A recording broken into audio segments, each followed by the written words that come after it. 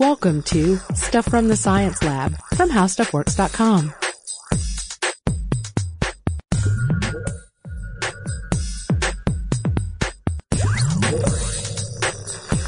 Hey guys, and welcome to the podcast. This is Allison Loudermilk, the science editor from HowStuffWorks.com. And this is Robert Lamb, science writer from HowStuffWorks.com. And we hope you caught the first part of our series on world-changing experiments because it was world-changing. Yep. And exciting. And mentioned some good stuff. And today we're going to continue with a couple more experiments. Yep. You're changing the world once more. One experiment at a time. Yeah, so the first one that we're talking about is primordial soup, which does not come in a bowl.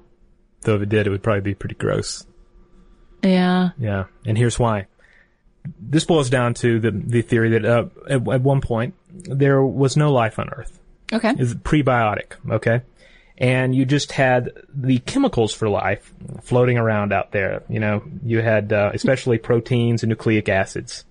And these were formed, you know, early in Earth's primordial environment. Okay. Okay? So, all the elements are there, right? It just needs to be cooked. So the theory was that that something, say, like a strike of lightning or radiation from the sun, sort of, you know, cooked the thing, set the thing off, got everything rocking. Okay. And you know, was the catalyst for life. Yeah, and a couple of biochemists in particular, John Haldane and Alexander Oparin, came up with this idea. And what do you know? A few decades later, in 1953, Harold Urey and Stanley Miller obliged and tested their hypothesis. Yeah, and of course, how do you test something like that? Well, you just have to make an artificial environment with the same chemical properties. Right. Basically, they were intent on recreating the early atmosphere of Earth in a carefully controlled closed system. Does that blow your mind for a second? Yeah. Recreating the early atmosphere of Earth? Like it sounds like in a beaker. It sounds like something from like Outer Limits or Twilight Zone. It's like they've created like the past in a little bubble, and they're going to make life evolve, and it's like Sand Kings or something. You know, it's just so cool, and it's so simple. Right. So they had a warm flask of water as the ocean. Mm-hmm. Yeah, the water vapor rose up from the water, collected in another chamber. They introduced hydrogen, methane, ammonia, all this to stimulate an oxygen-free atmosphere. Right, and then what do you know? They discharged a couple sparks. Yeah. Representing lightning, of course. They had to wait for lightning to strike the clock tower at the center of town. But then they had that run to their experiment. No Back to the Future reference. They did a couple just sparks. Just a few sparks. Discharged a couple sparks into the mixture of gases, and finally the condenser cooled the gases into a liquid they collected for analysis. And they opened it up, and there was a whole beaver in there. No, not a whole beaver. No, but organic compounds, right? And that was very exciting, almost as exciting as a beaver. Yeah, the organic compounds were abundant in the cooled liquid.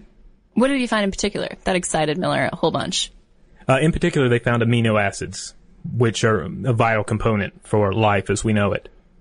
Right. So Urey and Miller concluded that organic molecules could form in an oxygen-free atmosphere, and that the simplest of living things might not be far behind. Yeah, there you go. That's world-changing. That's basically like the smoking gun, for evolution, if you will. Yeah, it's excellent. It's such a cool experiment.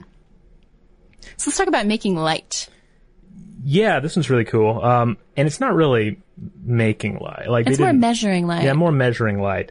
Kind of like capturing light. It's kind of almost like, you know, I'm going to grab a beam of light and like force it to run a whole bunch of laps. And I'm going to watch it, measure what it's doing, and by measuring it, figure out exactly how fast it's going. Right. So light was still a mystery back when the 19th century dawned. And it inspired a couple of fascinating experiments, most notably Thomas Young's double slit experiment. But the one that we're going to talk about had to do with a gentleman by the name of A.A. Michelson, a physics instructor who, in 1878, devised an experiment to calculate the speed of light. Yeah. I love this. I mean, can you not? This is so cool. Well, it's also like so big. You know, anytime there's a big experiment, it's kind of cool. Yeah. But it's also, it's big, but it also is fairly simple. And I think he made it with materials that cost less than $10. I don't know what the equivalent amount would be back then, but he made it pretty cheaply. And what Michelson did was he proved that light was a finite measurable quantity. Yeah, he basically set up a couple of mirrors, about in a mile long tube. All right. So the light hit one of these mirrors, and then then reflected towards the other mirror. And this mirror was rotating. When the speed was correctly adjusted, light reflected from the rotating mirror struck a mirror that was in the fixed position, and it returned to strike the next face on the spinning mirror. So do you have a picture of that? You have light striking the rotating mirror, then it's going back to the fixed mirror, and then it's going back again to the rotating mirror. Right, and he had an observation screen set up as well, so he could measure these things. So according to the University of Chicago, they did a little write-up on this experiment. The time needed for the next face to rotate into position to reflect the light was the time required for the light to travel the known distance to the stationary mirror. Basically, if you know how fast the rotating mirrors are rotating, and you know the distance between those two sets of mirrors, then you can figure out the speed of light. Yeah. He set up the situation where math could calculate it. And he came really close, as I recall. Yeah, he came within 200 miles of the actual value. Yeah, so more important, scientists had a better picture of light and a foundation upon which to build the theories of quantum mechanics and relativity. Yeah, with the speed of light, without understanding the speed of light, there are so many theories about the universe we wouldn't have. Listen to any of our podcasts that deal with space and and big cosmological issues. And speed of light has a way of coming up a lot. It does. And so does radiation, which our next experiment is concerned with, correct? Yeah, let's head to France. Let's head to the Curies. So the year 1897 was a pretty momentous one for Marie Curie. She had a first child with her husband Pierre, also a renowned scientist. And a few weeks later, she went looking for a subject for her doctoral thesis. And what she settled on was uranium rays, which were first described by Henri Becquerel. And so Becquerel had discovered that these rays accidentally because he left uranium salts in a dark room. And when he came back, he found that they had exposed a photographic plate. I love that story. It's so simple and accidental, Yeah. And he's just leaving uranium lying around the house. That's always good. So Marie chose to study these mysterious rays, and she wanted to see if there were other elements that gave off similar emissions. And she found them. Yeah, she discovered polonium, which is named for Poland, her homeland. Yeah, and then she also discovered radium. So those are pretty, and also she really narrowed down that you had radioactive compounds, but it wasn't the compound that was radioactive; it was an element in the compound. Right. Yeah. And so Curie won 2 Nobel Prizes for her work. Quite a gal. Quite a scientist. But let's talk about dogs. This I think is more exciting, and I think everyone's more or less familiar with this one, if not the actual experiment. They're familiar with what it means. Pavlov. Wasn't there a cartoon about Pavlov? Like the likes of Scooby-Doo or something? No, a cartoon that ran in the Sunday newspaper. Like a Marmaduke. Like a Marmaduke. There's going to be a Marmaduke movie, by the way. I saw this. Crazy. Because I love the idea of Marmaduke because it's like, it's not really funny and but everyone is the same. It's like, oh my God, goodness, the dog's so big. Look how huge that dog is. And it's like the same thing every time. And it's so bad. It's awesome. Yeah. It reminds me of Family Circus, where, did you ever read Family Circus? Maybe it was before your time. I used to read the comics. And there was that one comic that, the whole joke was the child was asking what was for dinner and said paschetti and meatballs. Mm-hmm. That was it. That was the joke. Paschetti and meatballs. Then he just specifically, or did he milk that joke for 20 years like some of these guys I think that cartoon was pretty popular. I think I might have even seen it posted up at my dentist's office. Wow. Yeah. So anyway, back to Pavlov, the Russian-born physiologist and chemist responsible for the salivating dogs experiment. So Pavlov had already noted that the stomach won't start digesting without salivation occurring first. Right. He wasn't actually interested in psychology or behavior. He was interested in the bodily functions, digestion, and blood circulation. Yeah. So but the experiment itself involved feeding dogs. Yeah. It did. And having a whole bunch of flashing lights and noises going on at the same time. And then you feed them without those noises or the lights, etc. But then you don't feed them, but hit the lights and they start salivating anyway. Indeed. Like they're about to be fed. Right, a conditioned reflex. Yeah. And so it's like, you hear people talking about something having a Pavlovian effect. Mm-hmm. It's kind of like I have a certain ringtone that goes off in the morning that wakes me up. Mm-hmm. And so there's like a response. It's like, oh goodness, I have to get out of bed. So if you were to hear that ringtone at other times of the day, I hear like occasionally somebody in the office will have that ringtone go off, and my heart jumps, and I'm like, oh my goodness, I just dreamed half my day, and I'm not really out of bed yet. Well, the interesting thing that Pavlov found was that this type of reflex, like you're running for the shower when you hear that ringtone, it dies out if the stimulus is wrong too often. So if you hear it in the office too much, then you're not going to have that urge. So yeah, if he pulled this on the dogs too much, they'd be like, hey, I don't actually get fed every time you sound an air horn. The canines got smart. Huh. And Pavlov published his results in 1903. A year later, he won a Nobel Prize in medicine, but it wasn't for his work with conditioning, but rather in recognition of his work on the physiology of digestion, through which knowledge on vital aspects of the subject has been transformed and enlarged. That comes to you, compliments of the nobelprize.org site, which is such an awesome site. Have you been to the Nobel Prize? I have. It's pretty cool. Site? Yeah. It contains a wealth of information. I just love it. The other great thing about this experiment is that aside from maybe being a little freaked out by the noise, like nobody was like mean to a dog or any kind of an animal, I mean, not really mean, just kind of messing with them a little, but no more than your average dog owner might do. It wasn't like vivisection. Yeah, like so many of these animal experiments, it's like even if it's for a good cause, it's like you're like, oh man, you're gonna blast another chimp into space. That's great. So really, he didn't do anything. He didn't engage in any animal cruelty. I don't know. Well, the experiment itself is what I'm saying. The experiment itself is not overtly based in animal cruelty, as some experiments definitely are.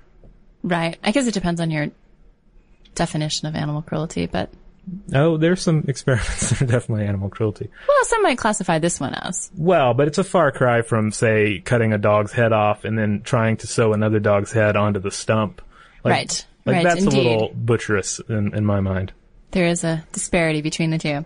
So let's talk about authority figures. Yeah, let's move on to more human cruelty, because that's what this experiment centers around.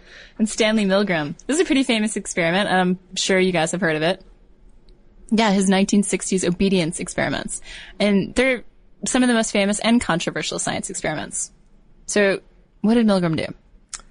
Yeah, so basically, he's sitting around his laboratory and he was thinking, you know what I would like to do? I would like to know how far ordinary people will go in delivering painful electric shocks to a friend, or peer when commanded to by a scientific authority. Can you imagine? That's his laboratory thought? Yeah. Just sitting there, musing upon the newspaper's headlines, and then his thoughts wander over to... Yeah, or he has like a lab assistant and he's like, how far would this idiot go if I just told him to do it? And as we find out, pretty far. Yeah. It's kind of disturbing. Right. So this is his experiment. Milgram recruited a couple of volunteers, just ordinary folk, to deliver the shocks. He recruited the actors to be the subjects who would receive the shocks. Yeah, so there's no actual shocking going on. They're just pretending to be shocked. But the people that are employing the shock don't know it. Here, pretend I just gave you a shock. Ah! Okay, I just amped the... Jerry's listening in on the headphones. If I scream into the mic, she's gonna be mad at us. Right, so you have your actors, you have your ordinary residents, and then you have an authority figure of scientists who would remain in the room for the study's duration. Yeah. And the authority figure was the one who began each experiment. They showed the volunteers how to use the mock shock machine. That's a good name, the mock shock machine. The machine allowed the volunteers to deliver up to 450 volts, which was a shock labeled as highly dangerous. What happened next? So next, the scientists told the volunteers that they were testing to see how shocks might improve word association recall, which I don't know why they fell for that, because it's kind of like, oh man, I stuck my finger in that light socket and I'm totally better with my vocabulary. So I instructed the volunteers to shock the learners, who again were actors, for wrong answers and to raise the voltage as this experiment progressed. Oh man. Yeah. And so the learners cried out whenever they received a shock, and at about 150 volts, they would demand to be freed.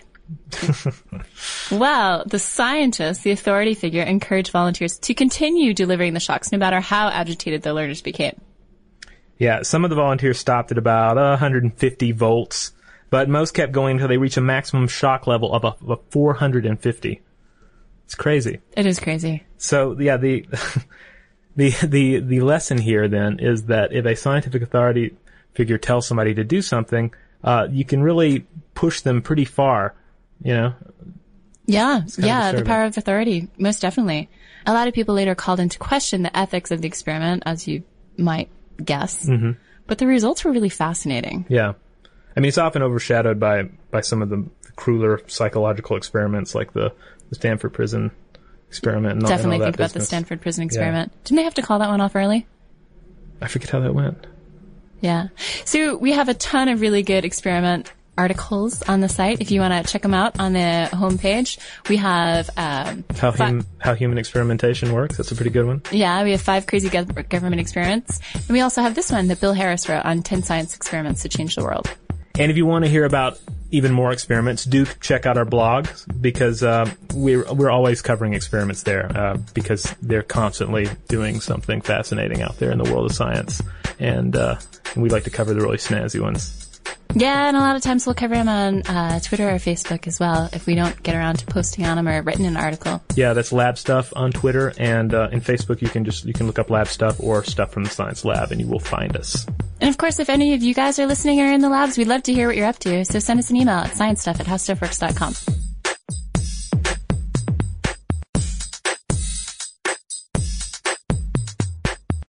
For more on this and thousands of other topics, visit howstuffworks.com. Want more How Stuff Works? Check out our blogs on the howstuffworks.com homepage.